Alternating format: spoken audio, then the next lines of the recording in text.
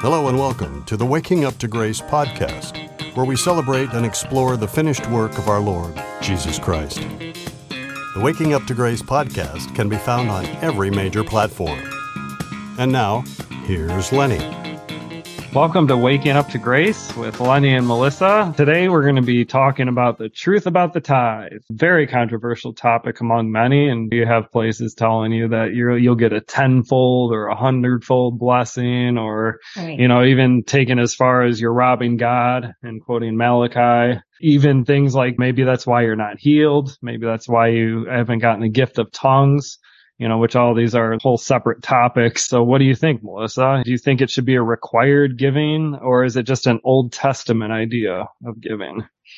Well, I think it should be exactly what the Bible says it is, nothing more. So it's not really up to us to decide? It's not up to us to decide. No, and it is an Old Testament way of doing things, isn't it? Yeah, the reality is that there is a truth in Scripture, and the truth doesn't go in favor of the big institutions out there. We can say, they're a business, they have overhead, or, It's a popular thought. Yeah, or they're giving it to good charities. Right. That was a thought that we had, and that was within our circles when we would talk to people, because we were very young when we first started going to church together, and it was especially tough for us to think of giving 10%. And that was before taxes taken off. Seriously. They right? actually said that. Pastor said that, yeah. And then above and beyond whenever you can. So that was just like, wow, we don't want to guilt God, but we don't have any money. And then, this would not be very smart financially, but yeah, we wanted to do the right thing. To do. Yeah, we had a spiritual drive to want to please God. And so we did end up, paying it forward. Oh, but my thought, I'm sorry, I remembered what I was going to say.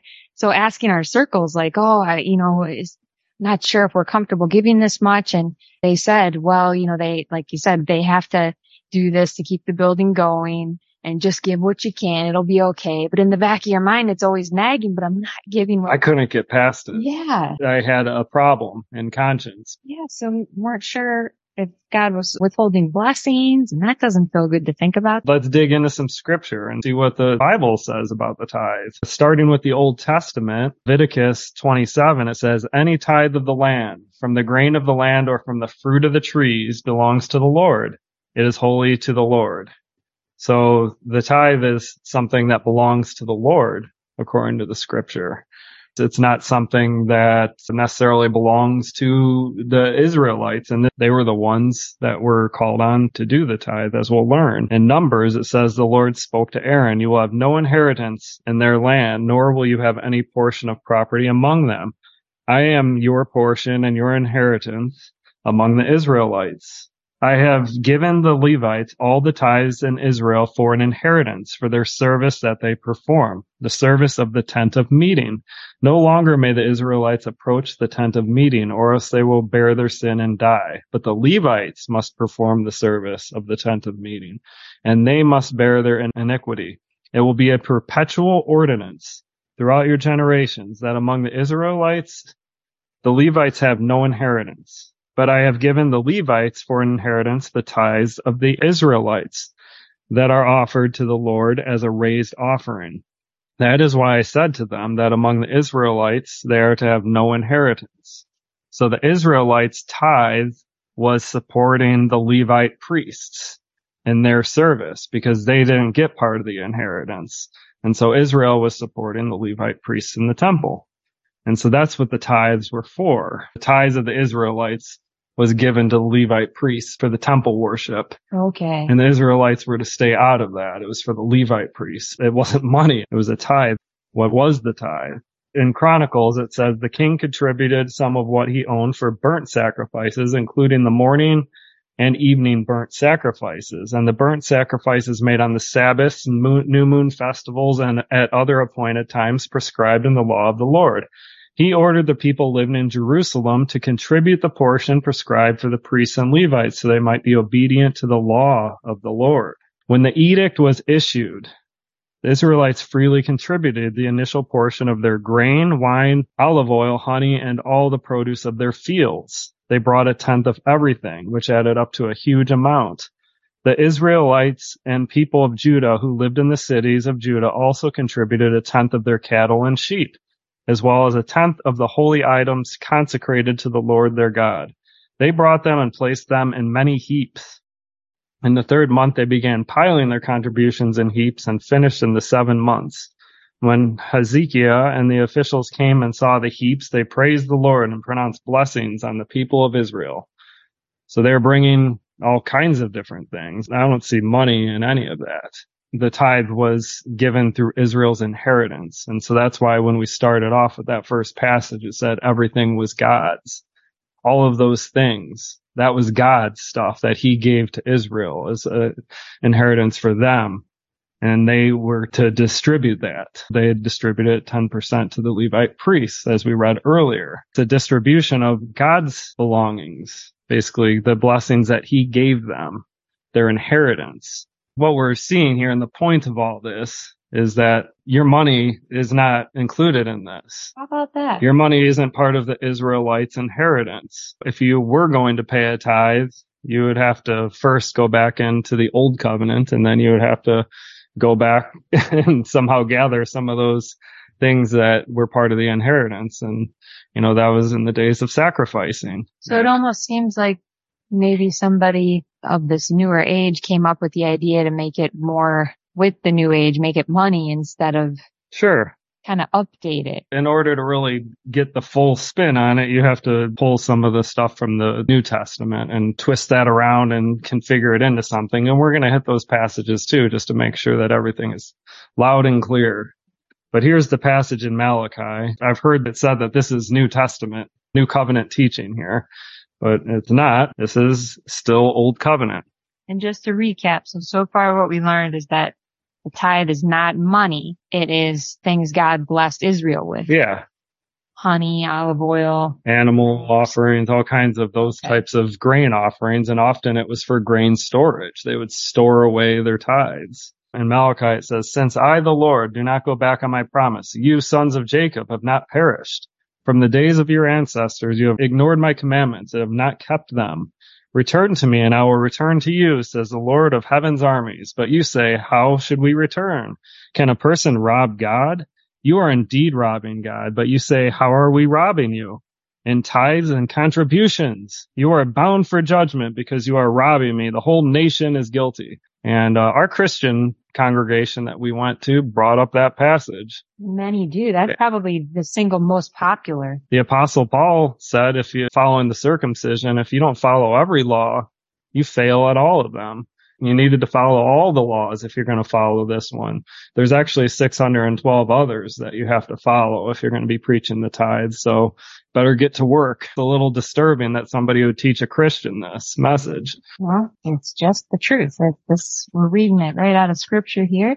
Yeah. Wouldn't you say Malachi is probably the single most popular verse that pastors of today go to? Oh man, they love that one. It sounds very guilting. If you want to guilt somebody, there it is right there. I don't know if it comes from seminary or what, but it just seems to be the foundation, almost like a verbal agreement. There are certainly plenty of leaders out there that know exactly what they're doing, incorrectly teaching, and they continue to do it, right? Yeah. And then there are other ones that they really believe they're doing the right thing. They just have never tested the spirit to make sure. And that's equally wrong. The leaders are in the wrong, but we as Christians, God's grace is sufficient for us. We have everything that we need to come to these conclusions on our own when we have the Holy Spirit. So we can't blame our pastors. We have to take responsibility, right? We got to dig into the Word, and the Spirit leads us to do that. That's how we're able to, but Amen. Can't just blame the pastors. No, don't try to hide behind him because God will see you. Speaking of the word, the promise of Christ, let's look at what tithing is in the Gospels. Some context. If you haven't learned when the new covenant began, check out our information on that. The Gospels are still Old Covenant.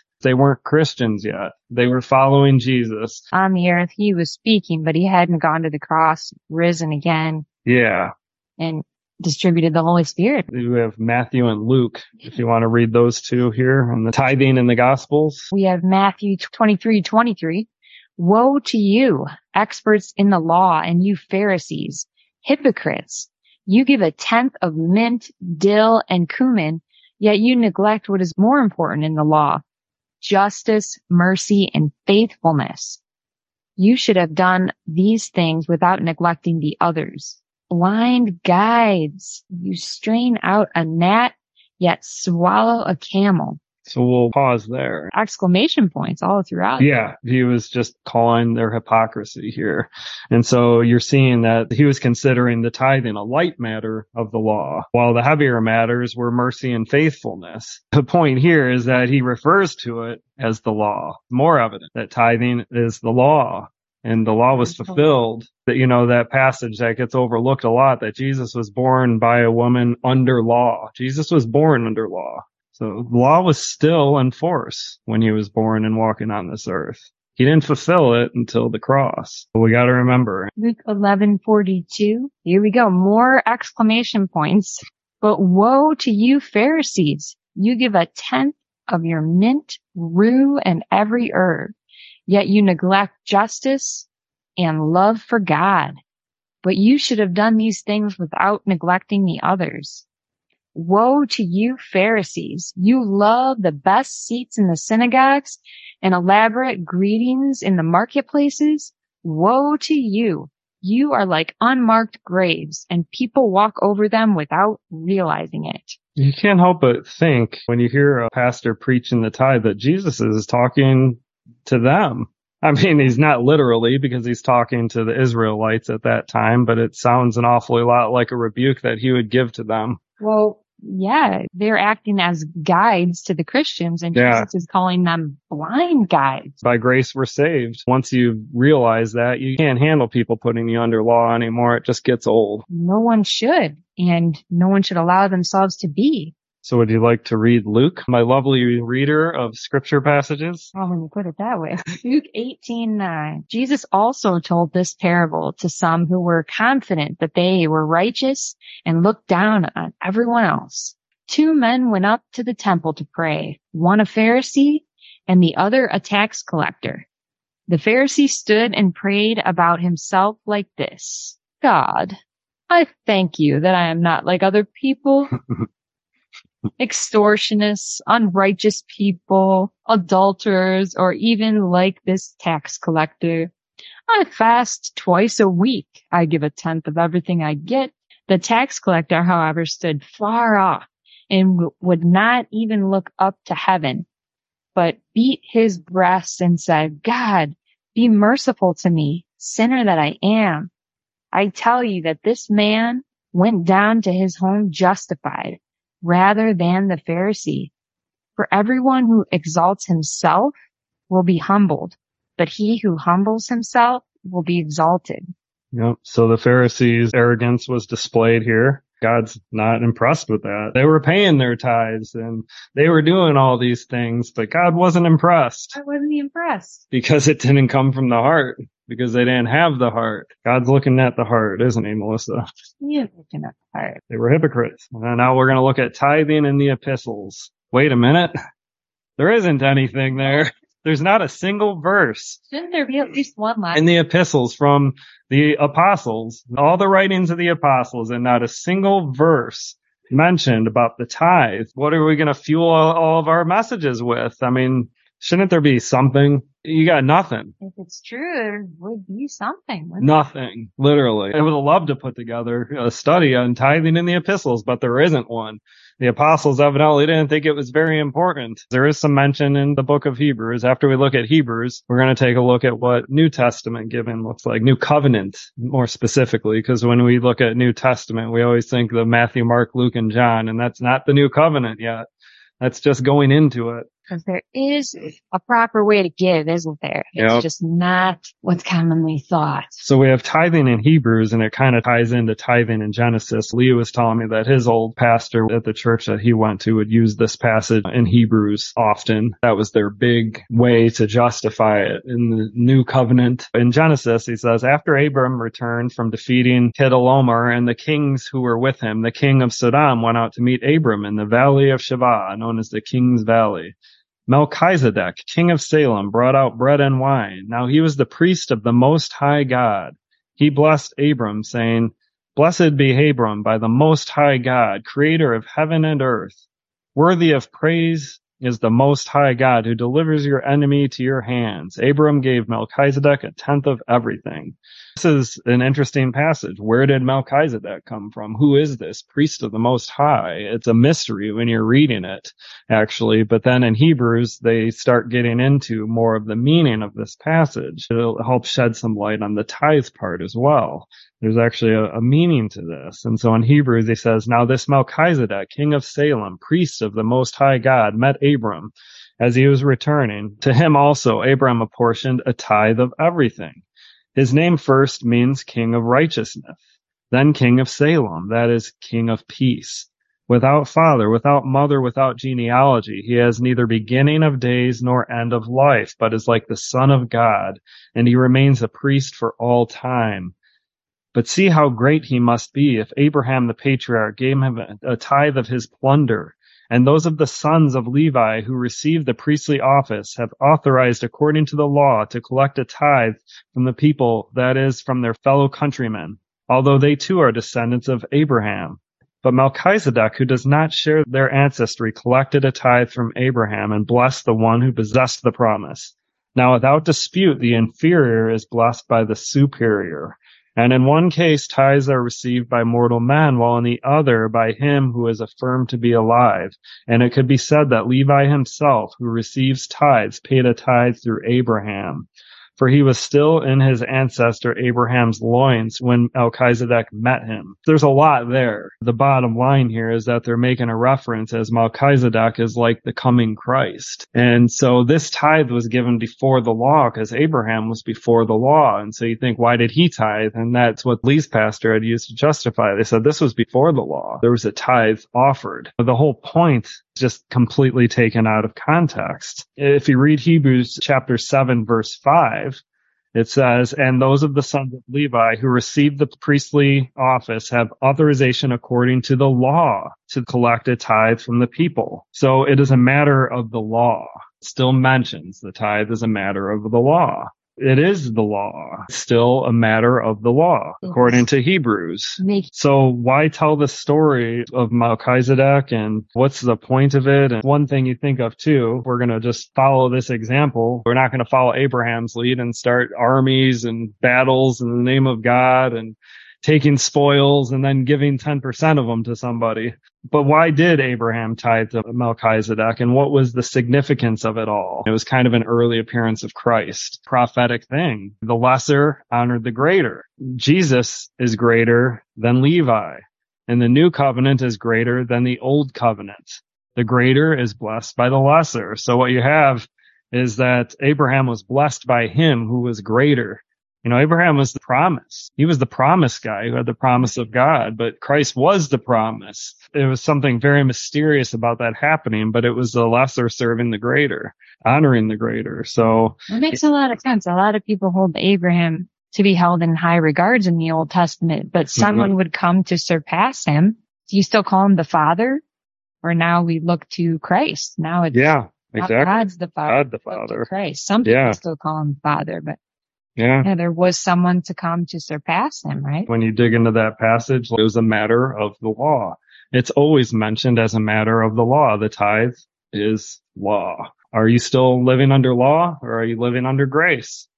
And if you're living under grace, let's get rid of that stinking thinking about the tithe, and let's look at some New Testament verses about grace giving so that we can see what grace giving looked like. You want to read some of those? And we got Acts and Corinthians. I would love to help people wake up to grace. Let's do it.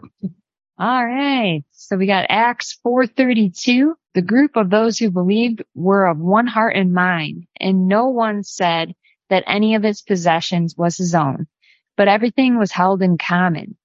With great power, the apostles were giving testimony to the resurrection of the Lord Jesus, and great grace was on them all. For there was no one needy among them, because those who were owners of land or houses were selling them and bringing the proceeds from the sales and placing them at the apostles' feet. The proceeds were distributed to each as anyone had need.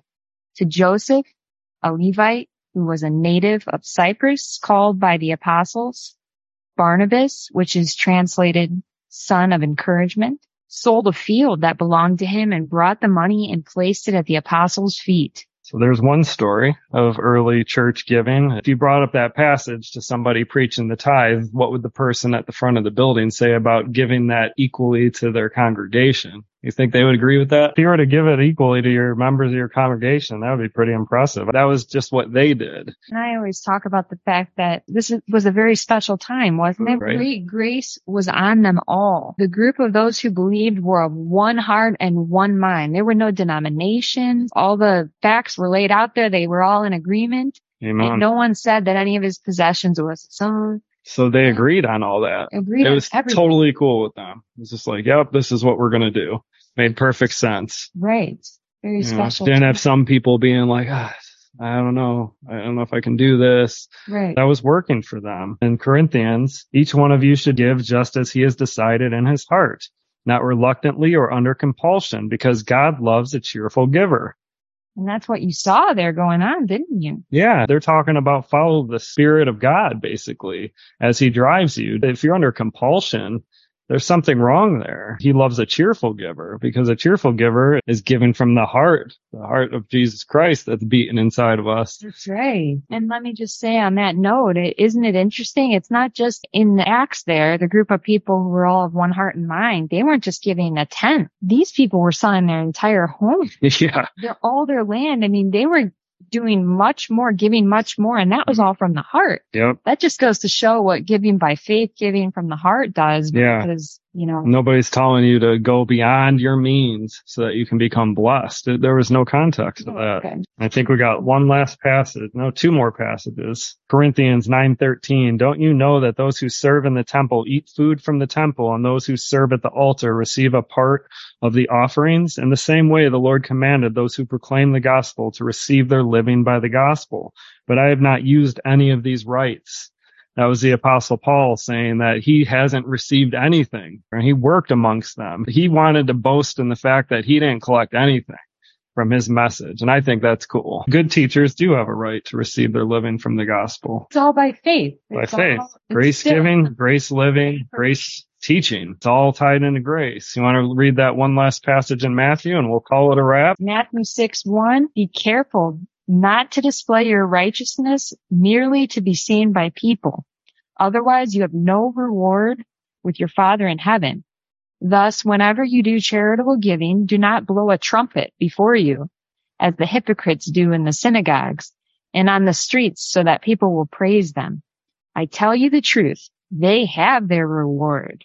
But when you do your giving, do not let your left hand know what your right hand is doing, so that your gift may be in secret, and your Father who sees in secret will reward you. So that's Jesus talking, and that is an Old Covenant passage, but he's shedding very much light on what kind of giving that God would be happy with.